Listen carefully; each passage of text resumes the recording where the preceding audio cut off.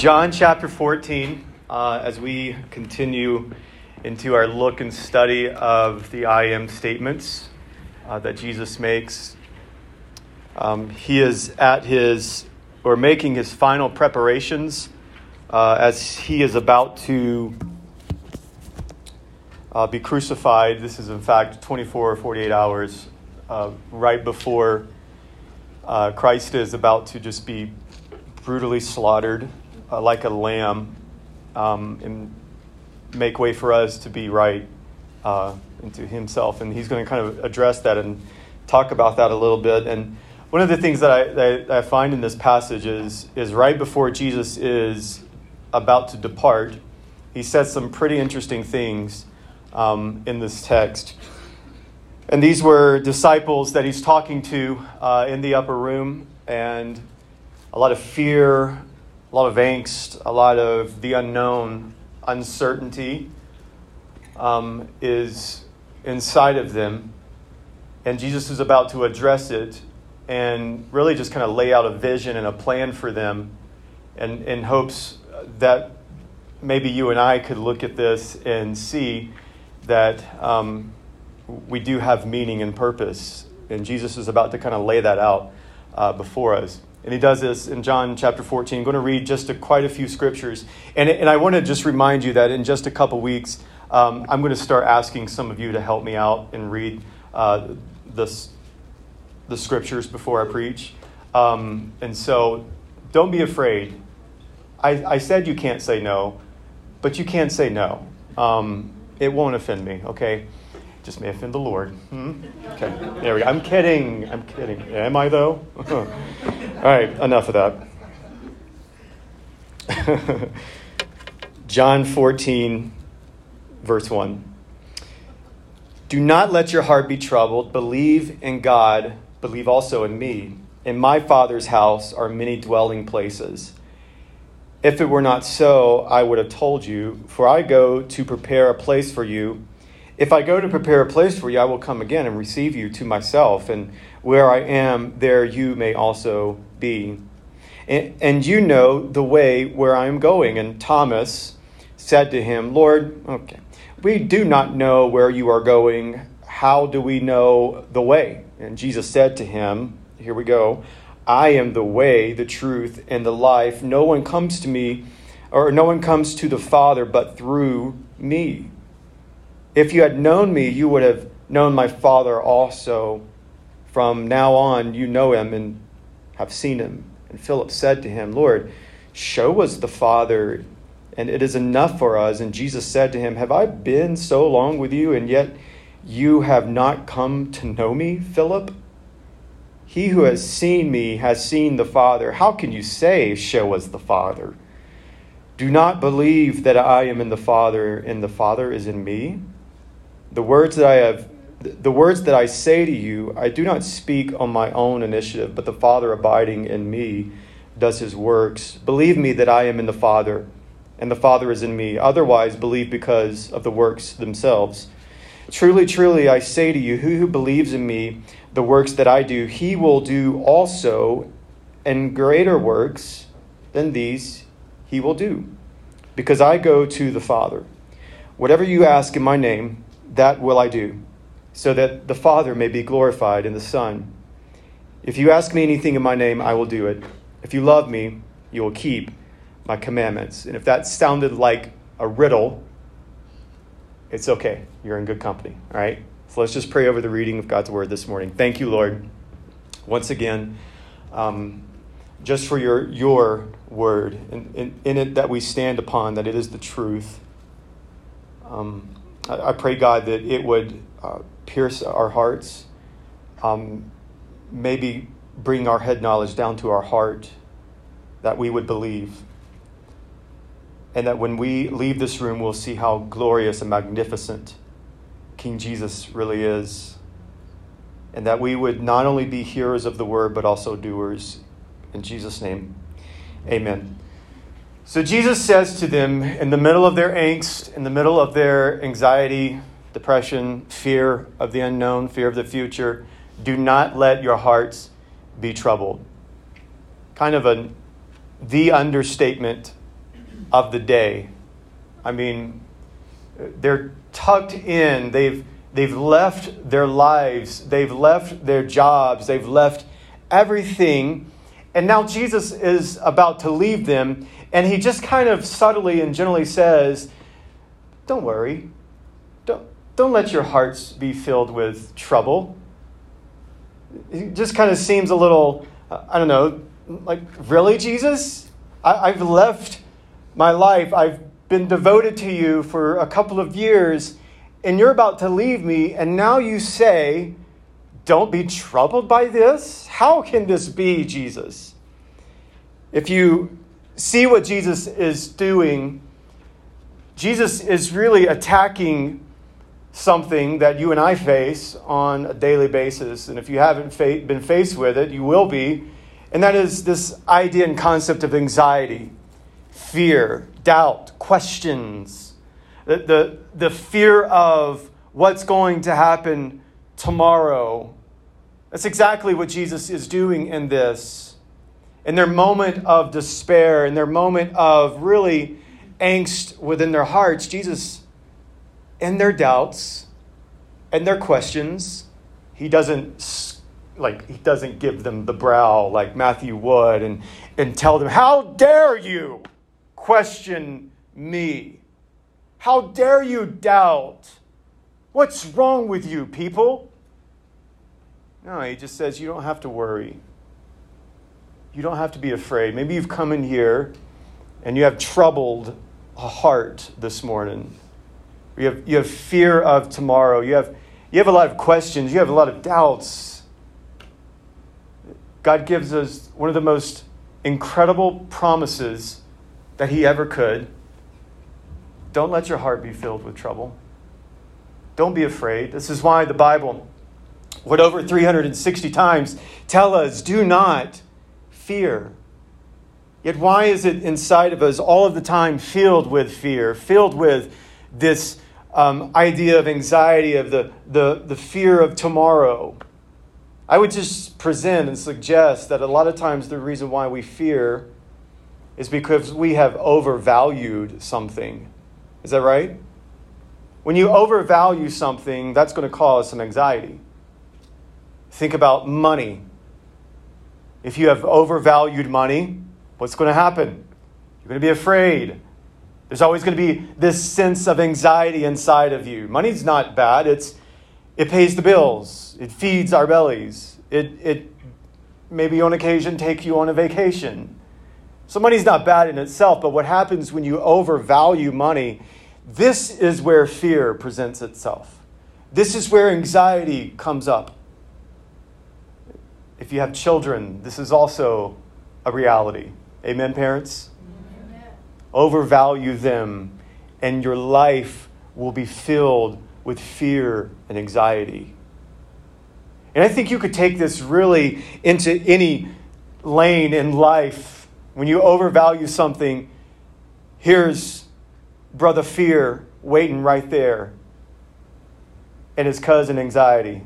They're going to be right there the whole time. And Jesus steps right into the heart of the matter and he says, do not be afraid. I know that you've been with me. You've left your life behind and I'm about to leave. So how is it and why then can Jesus say, do not be afraid? He gives them the answer to the why. It's because he's going to prepare a place for them. He's going to create and prepare this place. Now, this isn't this bad theology that we have that he's building me a mansion in heaven. How many of you were raised with that? Like I'm going to have a cabin in heaven. They would not have heard it like this. Jesus is building me a house. Can it just be one level? I'm not into the stair thing. But they would have heard this differently. This dwelling place was God. He's preparing this place for them to be with him. And the only way to access that place is King Jesus, right? So this is why our hearts don't have to be filled with worry. This is why we don't have to be filled with fear. is because Christ is preparing a place for us, and he did that.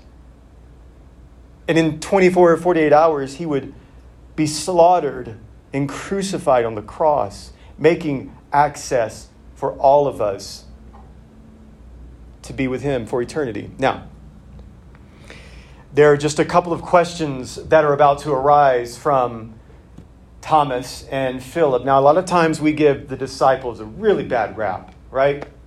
Like, how could Peter do this? How could Thomas be so doubtful? I don't think he's so doubtful. I think he's just a very pragmatic person. Thomas asked the question in verse 5, Lord, we do not know where you are going. How can we know the way? I like Thomas. And it's kind of comical because Jesus is like, bro, you've been with me for 2 or 3 years and you still don't get it? What is, really? I'm the way to the Father. I'm Thomas right here. I'm the guy in the classroom in high school, right before the final exam, raises his hand, is like, I still don't get it. And the teacher's loving response would be, if you don't get it now, you won't get it if I explain it to you again. You're just, and this is just the loving way of saying, you're just an idiot. And I accept that to be a truth in high school because I was just an idiot. In fact, I barely passed high school, if you can believe it. Some of you are like, yeah, I do actually believe it. Well, I didn't ask you.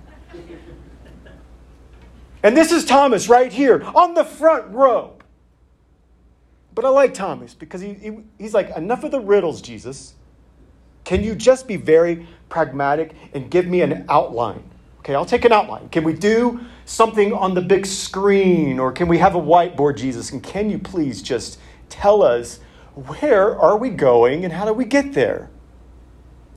I like this question because this is a question of identity and purpose. This is a question of where do we go? It's vision. How do we get there, Jesus? It's a question we all ask in our lives when we're faced with some type of trauma or we're faced with doubts and questions. You're faced with this in college. Where do I go? How do I get there? You're faced with this in your job. You're faced with this with your families. You're faced with this question all of the time in many ways in your life. Where am I going? And how do I get there? In fact, some of you probably asked that question when you got out of bed this morning. Where am I going this morning? And how do I even get there? It's a question of purpose. It's a question of vision. Where are we going? And I think it's a question that begs to be asked in your own life. Where are you really going in your life?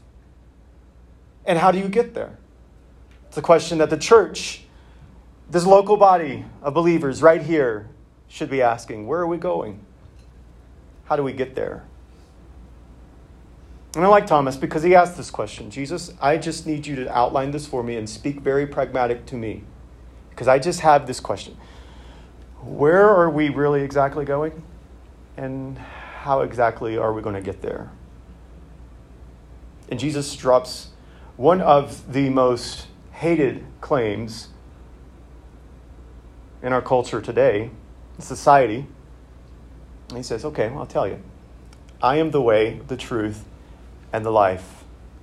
Where are you going? You're going with me. How do you get there? Me. Where are you going? Jesus. How do you get there?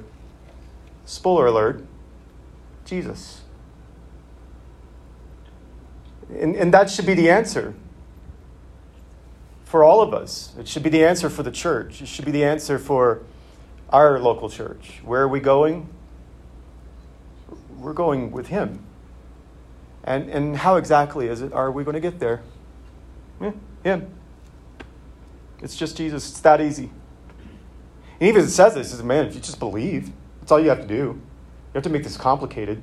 You don't have to have the whiteboard. You don't have to have a 5-minute video explaining to you this. It's just simple, believe in me. It's that. Where are we going and how do we get there? And Jesus answers this. And this is interesting because if I were in the final last moments with God in the flesh, I don't know if I would be asking that question. So I give Thomas a lot of credit here. I mean, my brain would go immediately to, are aliens really real, Jesus? Can you really tell us about black holes? My bank account's a little low, Jesus. Would you mind dumping a couple billion for me? Now, that's just me. Now, you all look like you are more righteous and dignified. So I'll give you some credit.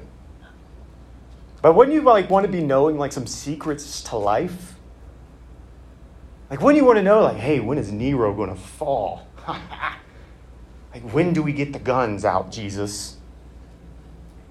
I would be asking some very practical questions because I know that there's been some oppression within my people. And so I would be asking these questions hey, when can we overthrow Rome? That'd be great, Jesus. But Thomas gets it, though, really. When he asks that question, where are we going and how do we get there? And Jesus gives them this audacious claim that would have been just a bomb that shattered throughout Israel and the Roman Empire because of this pluralistic society where there are multiple gods. There are multiple ways to get there. It's funny how we're 2,000 years later and yet nothing has really changed at all. In this pluralistic society where there are multiple ways and multiple paths. And Jesus drops this bomb to them with the reality of it is, I am the way, the truth, and the life.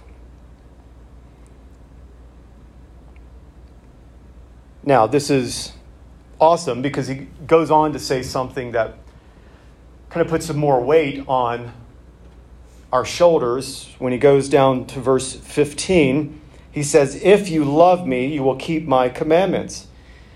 And I will ask the Father, and he will give you another helper to be with you forever, even the Spirit of truth, whom the world cannot receive because it neither sees him nor knows him. You know him, for he dwells with you and will be in you. And Jesus is saying, I'm going to prepare a place, and I'm the only way to get to that place. I'm the only way to get to that dwelling place of God, and I'll get you there. But when you feel like this is an overwhelming thing, when you feel like you're questioning and you have doubts, Jesus, he gives us this promise of the Holy Spirit. Because doesn't it seem like Jesus is if you love me, keep your commandments. And I'm bro, I can't even keep one in one single day. Doesn't it feel a little overwhelming what he's saying here? If I just would have read verse 15, I would have thought, there's no way that I can keep any of these commandments. I mean, how many of you can keep all of the commandments of the Bible? You can't. The only thing it's going to reveal to you is how sinful you are. And so Jesus is if you love me, you'll keep these commandments. But he doesn't stop there. How are we going to do any of this? How are we going to keep this commandment of loving Jesus, of loving our spouse, of loving our children well, of loving our co-workers well, of loving our neighbor well? How are we going to do this when we just feel like we don't want to do it anymore? Insert the Holy Spirit. And the Holy Spirit is what drives you and keeps you going. The Holy Spirit is what empowers you to keep on going and to love Jesus. That's how you do this. And the Holy Spirit is there to help you get to Jesus and to be with him forever. And he says, I'll send my helper, the Holy Spirit, because you're not going to be able to do this. So I'll send Holy Spirit. And we know that this is true because 40 days later, Jesus ascends to heaven, and he kind of reminds them of this kind of purpose and vision that he has for their life when he goes up and he says to them, go make disciples and teach them the way. Just teach them my commandments. It seems like this is just kind of springboarding off of what he's telling them here, that he's the only way, and how you're going to get there is Jesus. And he ascends, and what happens?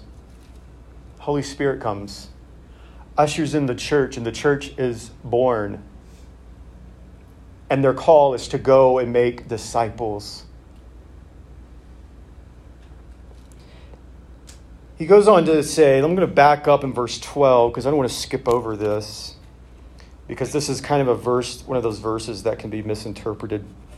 And he says in verse 12, truly, truly, I say to you, whoever believes in me will also do the works that I do, and greater works than these will he do, because I am going to the Father.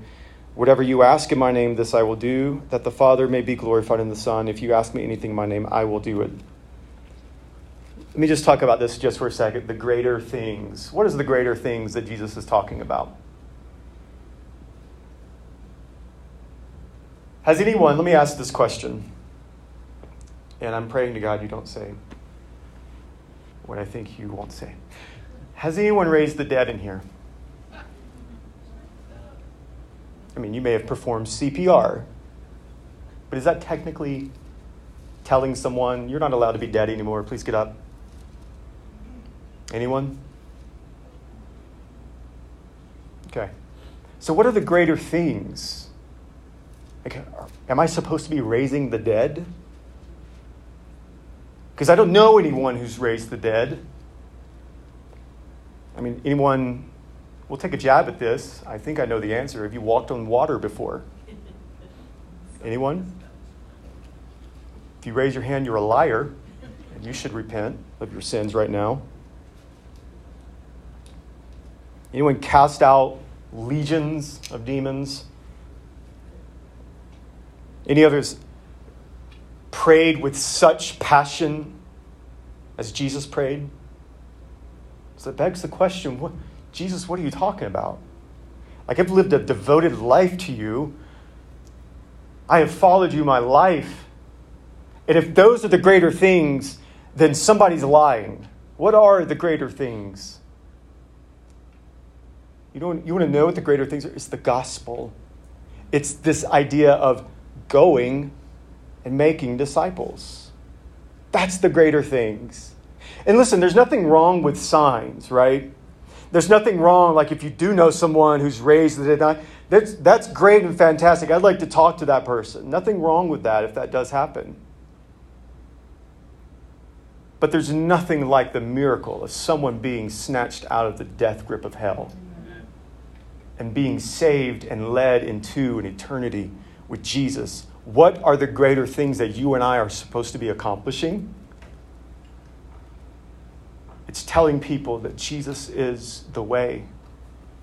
It's telling people that he's the truth and he is the life, and there is no other way. That's the greater things that we are supposed to be accomplishing.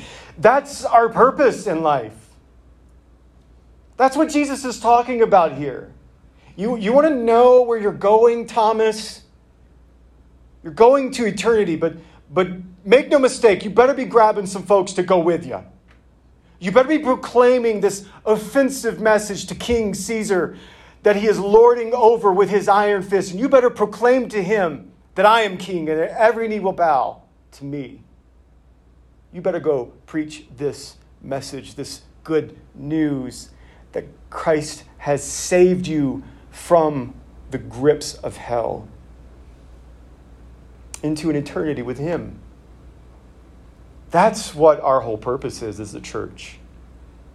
It's nice to have a little vision written out and to talk about these things and strategize it, because that's how some of your brains work. But Jesus here lays it out pretty clearly, and it's very simple. It's just me. I'm it. Jesus is. How do you get there? Jesus. What are you supposed to be doing in the meantime? Preaching. Go and telling people the good news. What happens when we don't feel like? What happens when we're questioning? What happens when I just feel like all these questions and they're clouding my mind? What do I do? Holy Spirit. See how much weight this takes off of you and the freedom that Christ is offering here? want to offer just 3 objective questions. I've never done this before, so you should be proud. 3 objective questions, especially to this statement, because I want to do this with this statement because it is such a hot thing in our society that surely there has to be multiple ways, right? And so there are 3 questions that I ask myself, or that I think maybe you're here and you're asking one of these 3 questions. And if you're not here with these 3 questions, you will be presented with one of these questions. Jesus is telling them that I am the only way. I'm the only one that can get you to there. I got everything. I'll prepare. You just come on and believe. And so when we think about this in terms of the cultural context that this is in, if someone is going out and preaching that Jesus is the only way, they're likely to get killed. And as a result, we have martyrs that were saying Jesus was the only way, and Jesus is our King that we bow our knee to. And so then there has to be some questions that come to your mind. Maybe they don't. Isn't it dangerous to claim that Jesus is the only way? Maybe that's a question you have, or maybe that's a question you've been asked. Is it dangerous because it seems like we've just introduced fundamentalism? And some of you know that fundamentalists can be problematic, but not this type of fundamental, because it is not the claim we are making. It's a claim that Jesus is making. It would be more dangerous for me to tell you there are multiple ways. And I think I could explain it like this. Let's say your house is on fire, but I explain it to you in this way. There is a slight glow coming from your home. And you respond by saying, I think that's just my personality, thank you. Meanwhile, you have children in your home, and it's engulfed in flames, and they're dying. That's dangerous. The way you wrap that message, because you don't want to offend. And I'm not saying you be a turd about this message either. It's more dangerous for you not to speak truth and love than it is for you to just kind of put lipstick on a pig. Because that's what you would be doing. In fact, I would suggest that Jesus dying, get this, for his enemies. I mean, that's pretty absurd. I ain't dying for no enemy. Right? I mean, probably not going to die for you either. Maybe my family. But Jesus died for his enemies. And guess who that was? If you're a believer, that was you and I. Jesus died for them. That's not dangerous. It's beautiful. That we would claim that Jesus would come and die for his enemies is not a dangerous message. It's what makes it a beautiful message. It's only dangerous if you don't preach the message with truth and love. How about the idea of arrogance? Isn't it arrogant to claim that Jesus is only one way, the only way to God? Isn't it arrogant to say that we have the truth and everyone else is wrong? I guess if you paint it like that, it probably is. I like what G.K. Chesterton said. Really old guy, he's dead. Brilliant thinker. I would encourage you to read G.K. He says this: what we suffer from today is humility in the wrong place. A man was meant to be doubtful about himself, but undoubting about the truth. This has been reversed. We are on the road to producing a race of men too mentally modest to believe in the multiplication table. That's a pretty funny quote. This was in the 1800s. Funny how this has aged so well. Truth is not about pride. It's not about arrogance. It's not about humility. Truth is just about facts. That's what truth is about. It's not about us being arrogant about it or any of that thing. It's just that it is a fact. And it's not that I am claiming this fact from my perspective. It's that I'm claiming this fact from Christ's perspective. What about the question of, isn't it, and here's one you'll be asked, and I've been asked this before, in some way. Isn't it more inclusive to claim that all good people go to heaven, no matter what they believe? Aren't we being unnecessarily exclusive? Can't we just say that all good people go to heaven?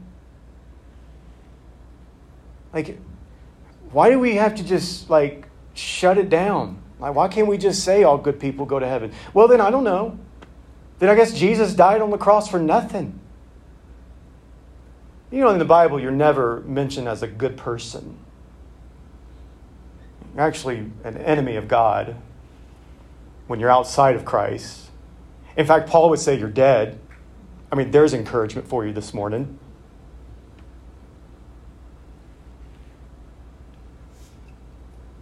In a way, does present itself to be inclusive. But Jesus presents it to be exclusive because who is it for? Who's this message for? Anyone. So it's inclusive that Jesus is the only way. But it's exclusive because this is for anybody who would just what? No, he says this. Repetition is a key in the Bible. He says about 5 times, just believe. That's all you got to do. Just believe. And so while this does seem like it is an inclusive message, Jesus gives it for whoever would just believe. There are no multiple ways to God. There are no multiple paths to God. And it isn't you do, you boo, as in society would lovingly tell you. That's the damning message of today. That's the damaging message today.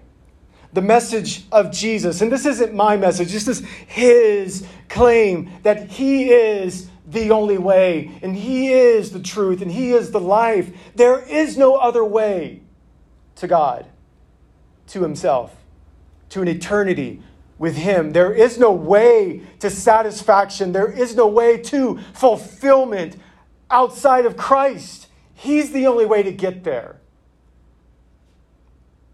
And the message that we have is that Christ is the way, but all are invited. Just believe. That's all you have to do is just believe. You will not find satisfaction in all of these pluralistic ways to God. They don't lead to life. They lead to death. And Jesus gives the most absurd claim that he has made yet. That he's the only way. He is the truth, and that he is the life. And outside of him, the way is the way to destruction and death. That's what Jesus is presenting to us. And boy, if you're Thomas, you're like, dang, Jesus, all I asked was where are we going? I just wanted to know how we're going to get there. And I love Jesus' response to them because he's just, it's just filled with such grace, right? Because he didn't slap him over the head. Or he's just rebuke him and shame him.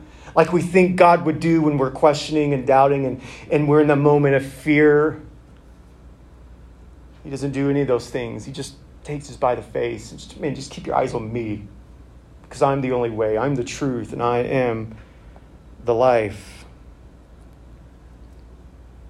And you believe this, Thomas. You believe this, Philip. You believe this to those who were in this room.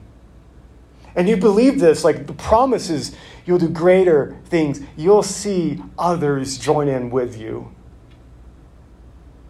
And for 2,000 years, God has yet to fail on this promise. Here we are, enjoying the luxury that we have today, based on this promise of the greater things. And he didn't fail.